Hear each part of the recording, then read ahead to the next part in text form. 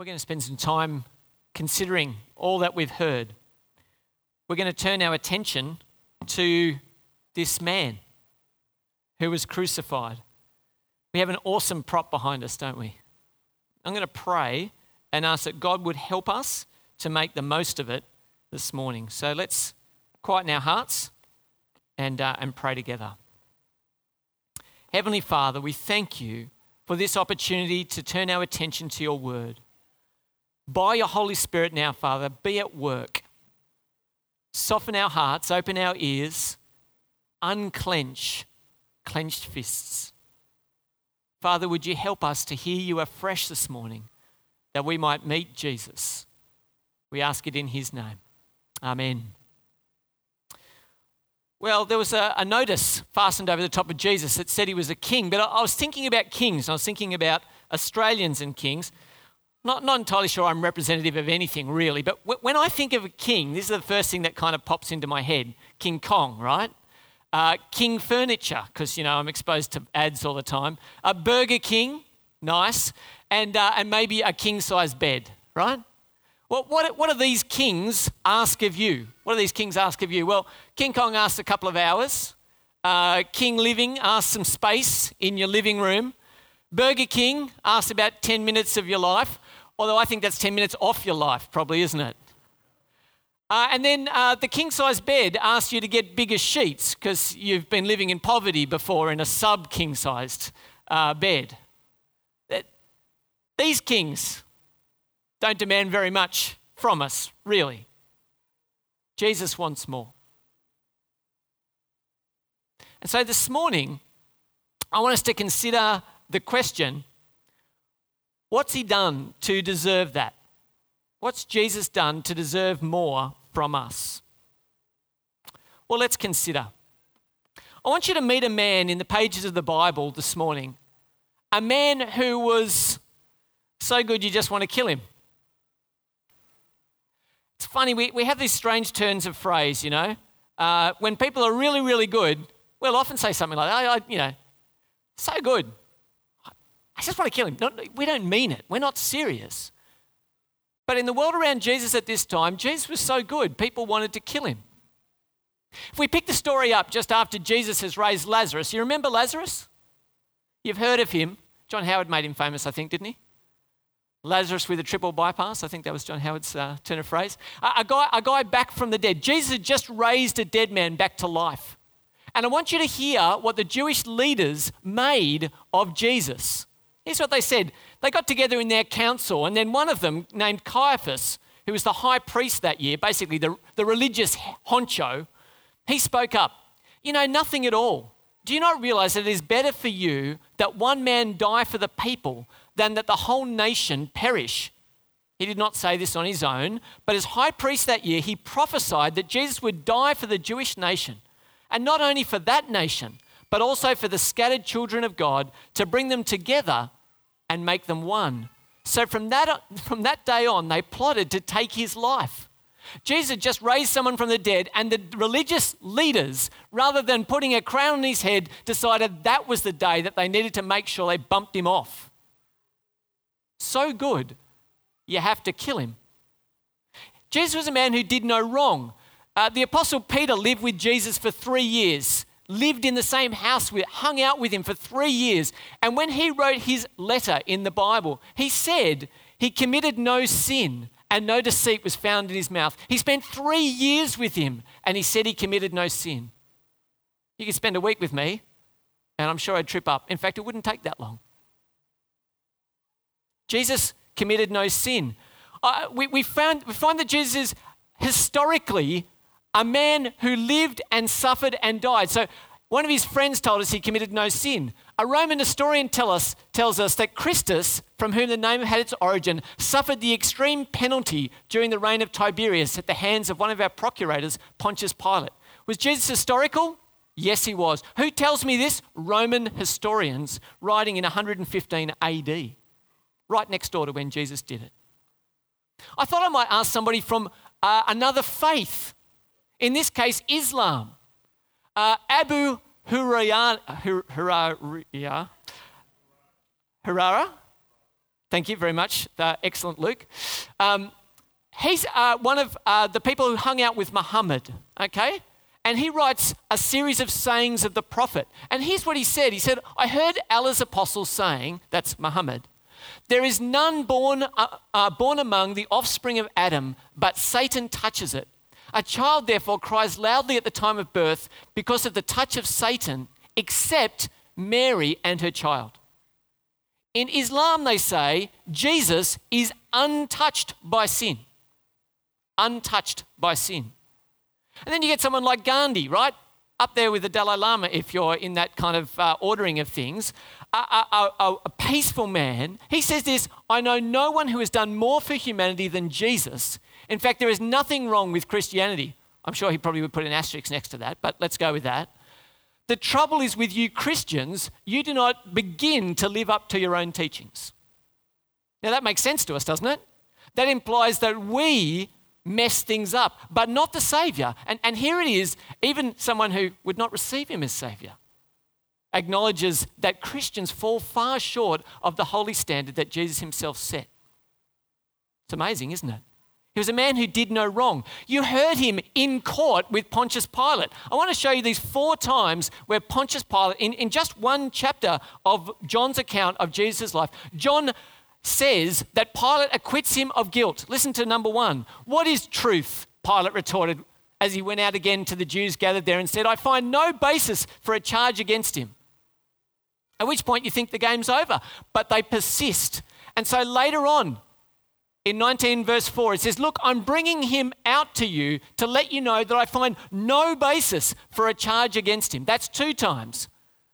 How many times does this judge need to rule? Well, they persist in kicking up a ruckus. Once more, Pilate came out to the Jews gathered there. Look, I'm bringing him out to you to let you know that, do you know the refrain yet? I find no basis for a charge against him. And just when you thought we'd heard everything that Pilate could possibly add to everything, from then on, Pilate tried to set Jesus free. But the Jewish leaders kept shouting, if you let this man go, you are no friend of Caesar. Anyone who claims to be a king opposes Caesar. And so Pilate declared 3 times he was guiltless and then went about the process of trying to set him free, and he failed. And Simeon did a great job of bringing us some of the mindset of Pilate in struggling in the pragmatics of being the ruler of that city. And so what did he do? Well, he brought out this famous thing, I wash my hands of this matter. Have you heard that turn of phrase? It comes from Pilate. I wash my hands of this matter. I am guiltless of the blood of this man. And yet he wasn't. Despite his declaration, Jesus was crucified under Pontius Pilate. And what does this mean? What did Pilate do to Jesus? Have you heard this turn of phrase? You wouldn't wish it on your worst enemy. Have you heard that turn of phrase? When something really terrible happens, you say, I wouldn't even wish that on my worst enemy. Well, I want to tell you what happened to Jesus. I want to tell you what happened to Jesus today. It says in 19 verse 1, it says, then Pilate took Jesus and had him flogged. And for most of us, we would think, okay, that would have been a bit painful. I want to tell you today, while those lines are incredibly understated, we have no access to it today. We just simply do not understand what it would mean. For the Romans to flog Jesus was akin to a death sentence. What they would do is they would take the condemned man and tie him to the post, hands up like that. And then they would get out this flagellum, this whip. It was not long. You know, we're brought up on cat and nine tails, all that sort of stuff. It wasn't long. It was short. Thick leather with steel balls on the end and bits of broken sheep bone woven into it. It would be 1 or 2 soldiers who would stand over the prostrate body of the man, and they would beat him with this whip. The steel balls would bruise. The sheep's bone would cut. As you do it again and again and again, the whole back would begin to disintegrate. The bruising would go through tissue, through muscle, tearing and bleeding. To be flogged was to be brutalized in an extraordinary way. People often ask, why did Jesus only take such a short time to die on the cross? It was because of this flogging that he received prior to the crucifixion. But the soldiers had more in store. You know, foreign occupying armies have very little love for local people, do they? And they're mostly bored, because what are they there for? They're there to fight wars, but what do? They sit in the barracks, yeah? And play card games and wait until something fun happens. Well, today, Pilate sends them a toy. Here's one of the locals who claims to be a king. Bring it on. We weren't doing anything else this afternoon. So what do? Having flogged him, having reduced him to blood and strips of skin, they play games with him. The soldiers twisted together a crown of thorns and put it on his head. They clothed him in a purple robe and went up to him again and again saying, "Hail, King of the Jews!" And they slapped him in the face.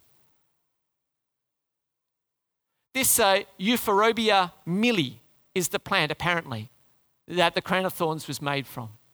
Can you see those thorns? They put this crown on Jesus' head, and then it says they struck him repeatedly, driving those thorns into his head. They placed the purple robe over the top of his broken back, and they mocked him. Of course they mocked him.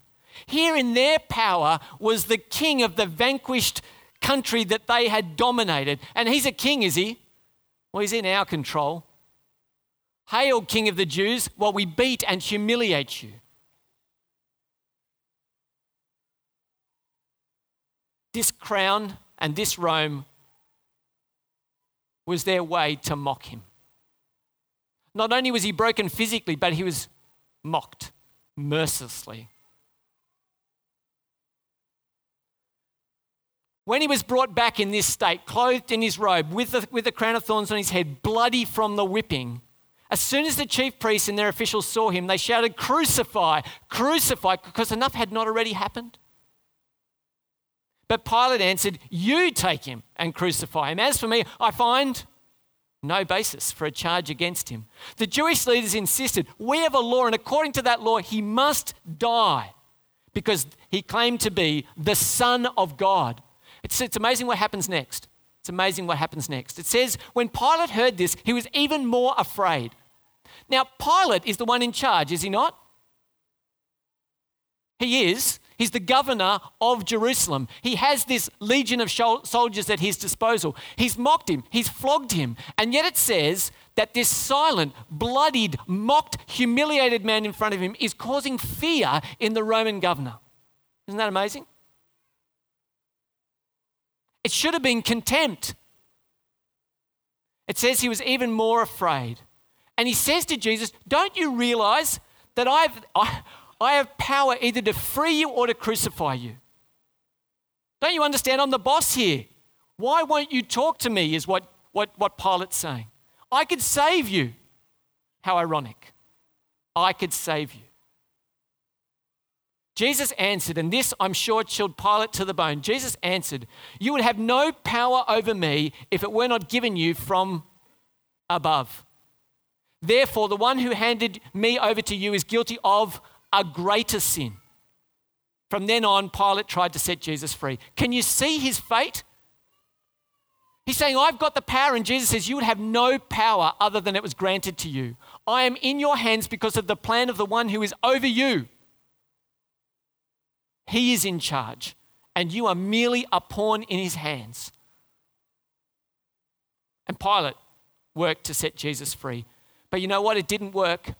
And it didn't work because they put that terrible claim in front of him.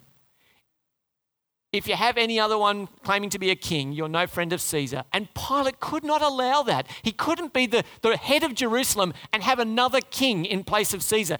Caesar was paying the bills. Caesar was his boss, and so that was it. Game over. He crucified him. Now, what does it mean to be crucified? For us, crucifixion is, I don't know, It's ancient. It's far away from us. We do the thing where we put a cross around our necks, and they're beautiful. For the Romans, for the people of this time, crucifixion was called the living death. The living death. It was turned into an art form of excruciation from the cross. Ex crucis, from the cross. Excruciation. And anyone who was on the cross was a fool. Now, this is a piece of graffiti from 200 AD in Rome. It says these words. It says, Alexamenus worships his God. Alexamenus is on the side here. I don't know if you can make out this little figure just here. Here's his God, and I want you to see what this donkey-headed fool is on.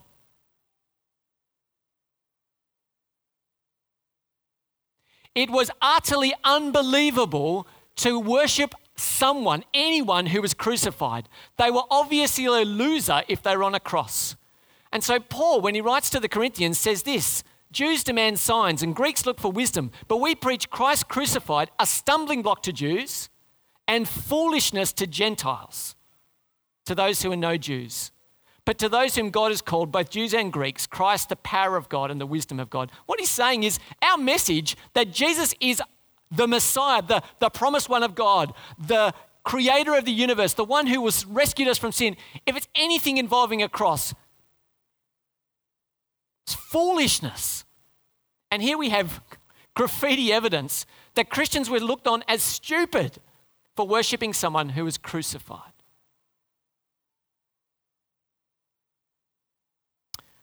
Humiliation was the very heart of crucifixion. I want to show you why I think Jesus is awesome. We have this Australian turn of phrase. Well, maybe the polite among you do not have this turn of phrase. But if someone's really awesome, right? Bloody hero. Bear with me.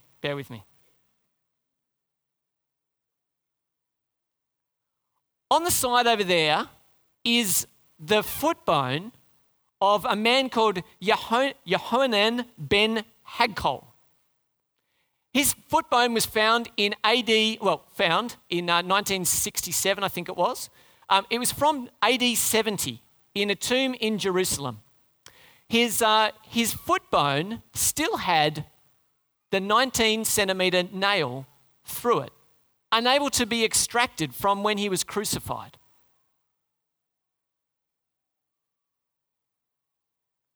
It says in John 19, finally Pilate handed him over to them to be crucified. So the soldiers took charge of Jesus, carrying his own cross. He went out to the place of the skull, which is in Aramaic called Golgotha. There they crucified him. It's incredible how little the Bible says about what happened. It just says they crucified him. And for everyone who was reading it at the time, it would be a gut-clenching response to that. For us, we think it's just, and there they crucified him. One man on one side and Jesus in the middle. Pilate had a notice prepared and fastened to the cross. It went, Jesus of Nazareth, the King of the Jews. And this is what that notice would have looked like. It's got 3 languages on it. I want you to look at the bottom one, which is Greek, which is Latin.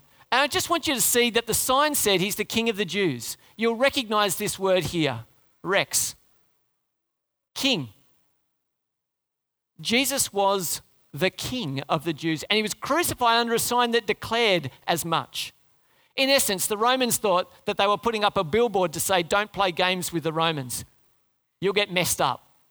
Kings die here. That's what they thought the sign was saying, but it was declaring the truth that Jesus truly was the King of Israel. Now, I want to put this image up, and I want to tell you before I put it up that if there are kids still here, you want them to look away.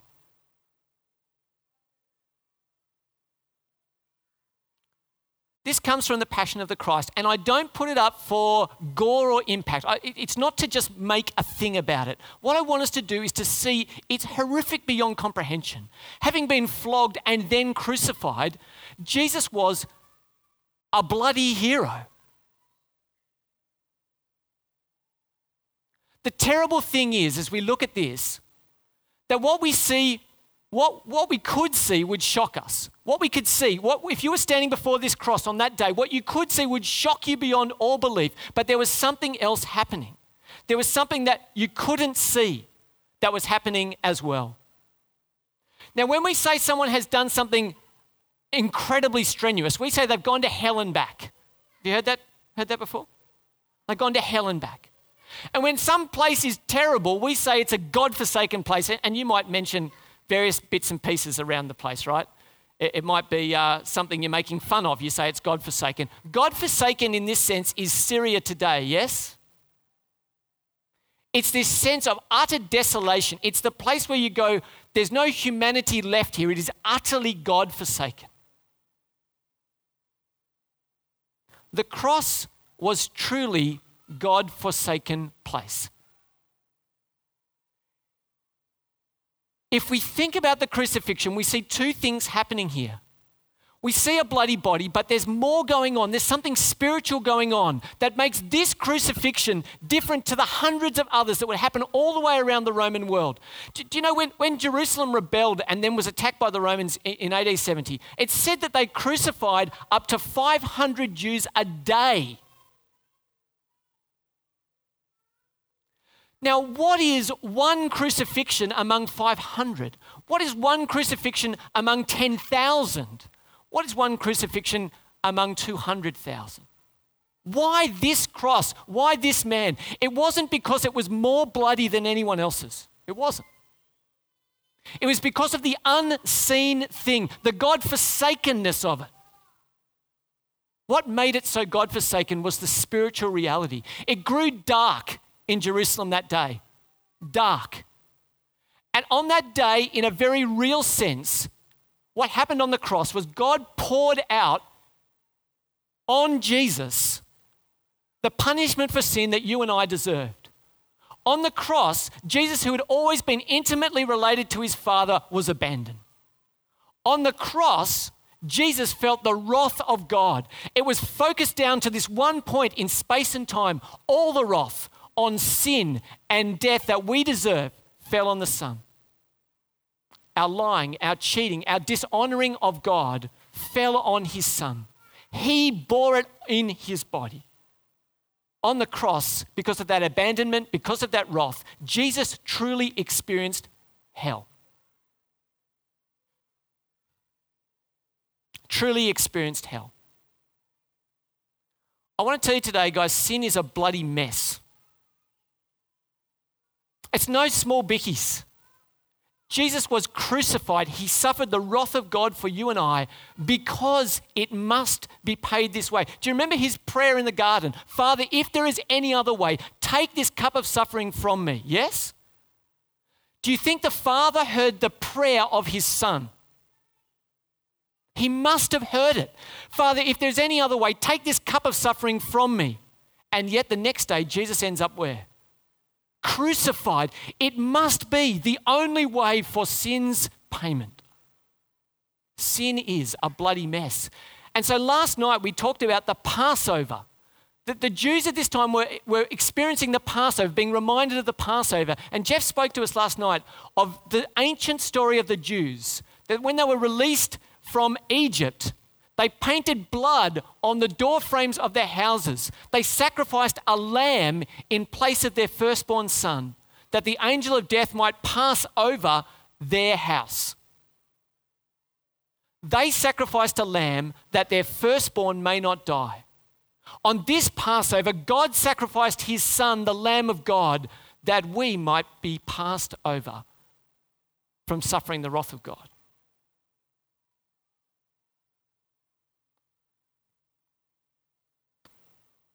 Later, knowing that everything had now been finished and so that Scripture would be fulfilled, Jesus said, I'm thirsty.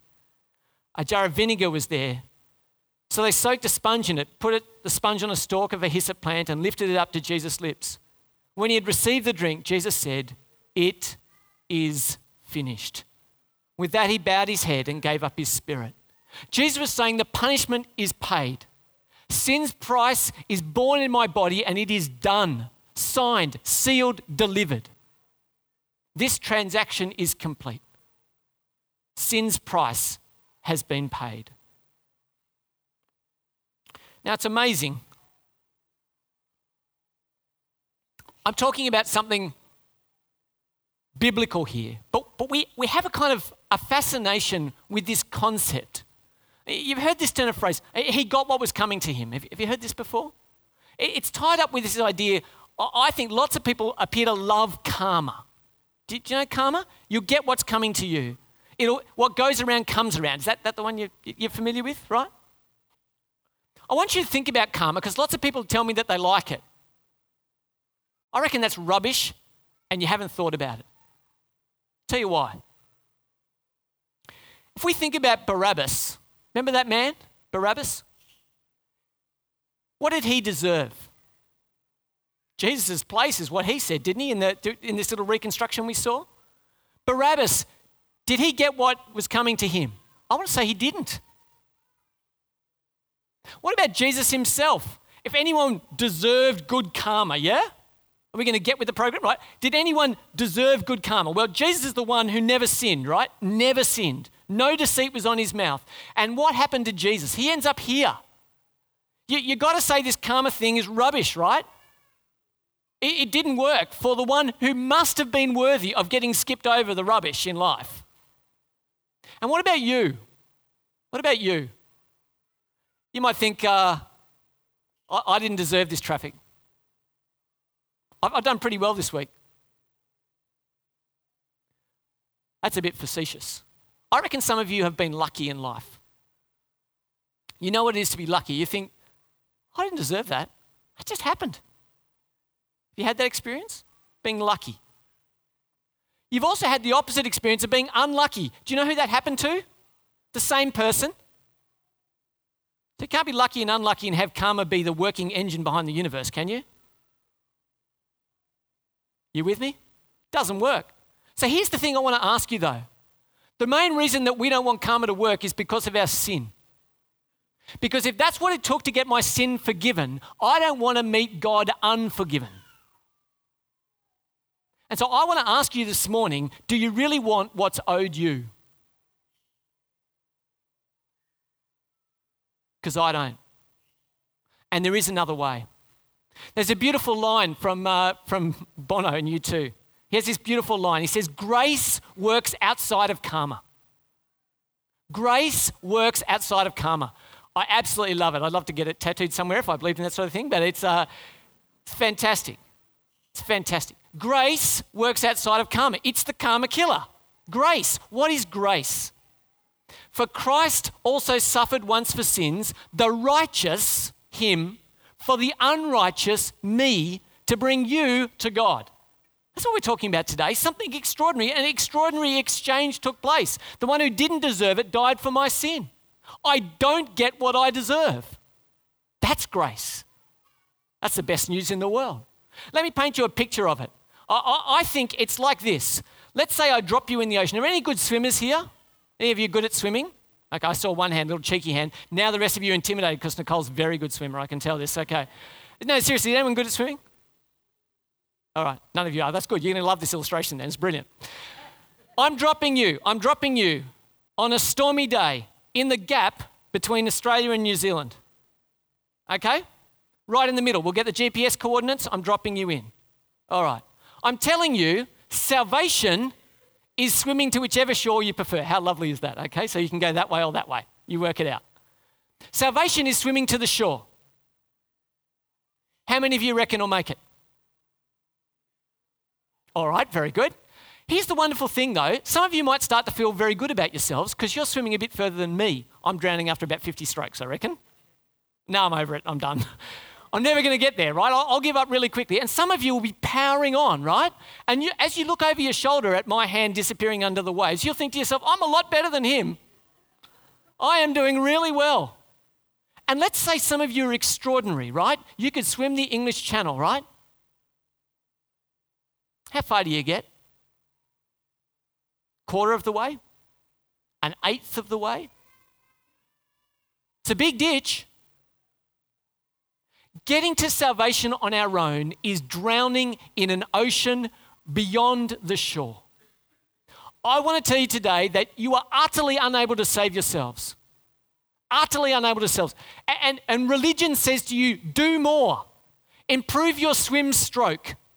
Get some really nice cozies. That's what religion says to you. Work on your stroke. You'll feel better. When you've got the good gear on, you'll be able to look back at those other losers and go, I'm leaving them behind. That's what religion says. Do more. And you know what? You can do as much religion. You can try and be as good as you can and you will drown. You will drown because you can never do enough. That shore will always be out of your reach. Here's the difference. The difference between Christianity and every other religion in the world. These religions say do. This is what Christianity says. It says it's been done by someone else, not you. Done on this cross. And what's happened is the helicopter has turned up. And a hand has been reached out to you and says, I will save you. I will pluck you from this ocean of failure and inability and I will take you to the shore. That's what Jesus is offering today. Full forgiveness, grace awaiting you, the confidence to know you will never be condemned before God. That's what's on offer. And it has been utterly done. And so what I want to tell you today is, will you drown or will you take the hand that's offered you? Forget the pride of swimming a few strokes further and look for the rescuer. He himself bore our sins in his body on the cross so that we might die to sins and live for righteousness. Listen to this beautiful turn of phrase. By his wounds, you have been healed. Give Jesus a crack. Give Jesus a crack today. I want to give you 4 ways to think about it. Give him a crack. He needs a crack in your self-reliance right now. He needs a crack in your self-justification, in your self-righteousness. He needs a crack in you. Open up a little bit. I want to tell you today, I'm going to give you the opportunity to pray to take that hand. Right now, today, in about 2 or 3 minutes' time, I'm going to give you an opportunity to pray to say, I want to take the hand. You might like to stay a bit longer, not today, although have the the morning tea with hot cross buns. You might want to stay a bit longer. You might want to say, actually, I'd like to find some more about this Jesus. We're running a course we call Jesus for the Curious. It's for you. We sit down and we open the Bible together and we read it and we find out, who is this Jesus? I just met him today. He's a bloody mess, but I want to know more. So you might like to let us know, I want to know more. I want to stay and find out more. Some of you want to say, yay, I'm with the crucified bloke. I'm with that bloke. If Aleximenes was mocked 1,800 years ago, I'm with him. I know no other way to be saved than my crucified Saviour. And I'm proud of him and I love him and I'll stand with him because he did everything that I might be forgiven and saved today. So some of you want to say, yay, I'm on board with Jesus. And I reckon today, some of you are sitting here, probably with your arms folded, though don't adjust them now, I'm not looking at you. Some of you want to say nay. You want to say, it's not for me. I only came because I was being really nice to somebody who loves me, and I'm here because they dragged me along, all right? I've done pretty well to be here. There was a bloke who turned Jesus down. His name was Judas. And in this amazing picture out here that Michelle painted for us, I want you to go and look at it afterwards. She has this picture of Judas, and do you know what he's doing there? He's taking the money he sold Jesus out for, and he's pouring it out on the floor of the temple to say, you can have it back. It wasn't worth it. It wasn't worth it. Whatever I got, whatever gain I got from selling Jesus out was not worth it. And I want to say the same to you today. You know, our health doctors, our departments of health, they do these things for cancer, for smoking, yeah? They tell me if you smoke, you could cause damage to unborn babies, that you can cause vascular disease, that you can get lung cancer. Can you see the pictures they put up for that? Do you know why they do that? Do they want you to smoke anymore? I'll just check in with you because those imagery is pretty backward. It's a bit subtle. Do they want you to smoke anymore? No, they don't. They really don't, okay? And I don't want you to walk from this building today, having heard what you've heard, without knowing that you need to turn from your sins. Have a listen to this. This is Jesus' warning on the pack, okay? This is for real. These are Jesus' own words in John. Here's what he says. He says this, whoever believes the Son, that's him, has eternal life. But whoever rejects the Son will not see life, for God's wrath remains on him. Now, if you think I take any joy in telling you that today, you're wrong. But just like that packet of cigarettes is horrific, I want you to know, don't leave here saying no to Jesus. It's a great day to get saved. It's a great day to get saved. I want to tell you today that Jesus is a bloody hero who went to hell and back for you and gave you what you don't deserve. What is this king? What does this king deserve? Well, he doesn't deserve 2 hours of my time. He doesn't deserve better bed sheets. This is what he deserves. Utter, unconditional surrender. That's what he deserves. Unconditional surrender. No asterisks, no contract where you say, God, if you, I will, off the table. Come to him today and say, I give up. I want to be saved. I want to take the hand of the rescuer. I know I'll drown in my religion. I want to be right with you. And you know why all this happened? Jesus tells us it's because he loves us.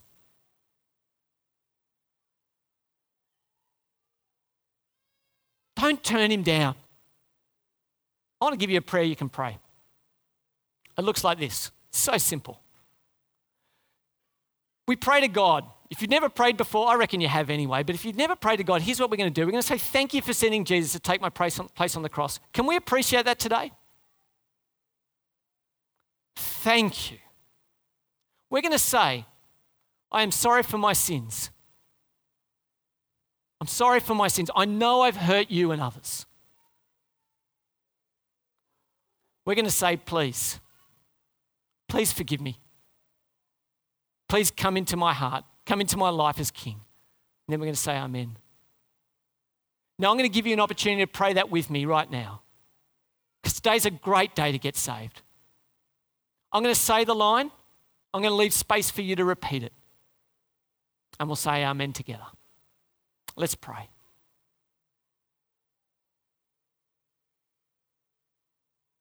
Thank you for sending Jesus to take my place on the cross. I'm sorry for my sins. I know I've hurt you and others. Please forgive me. Please come into my life as King. Amen.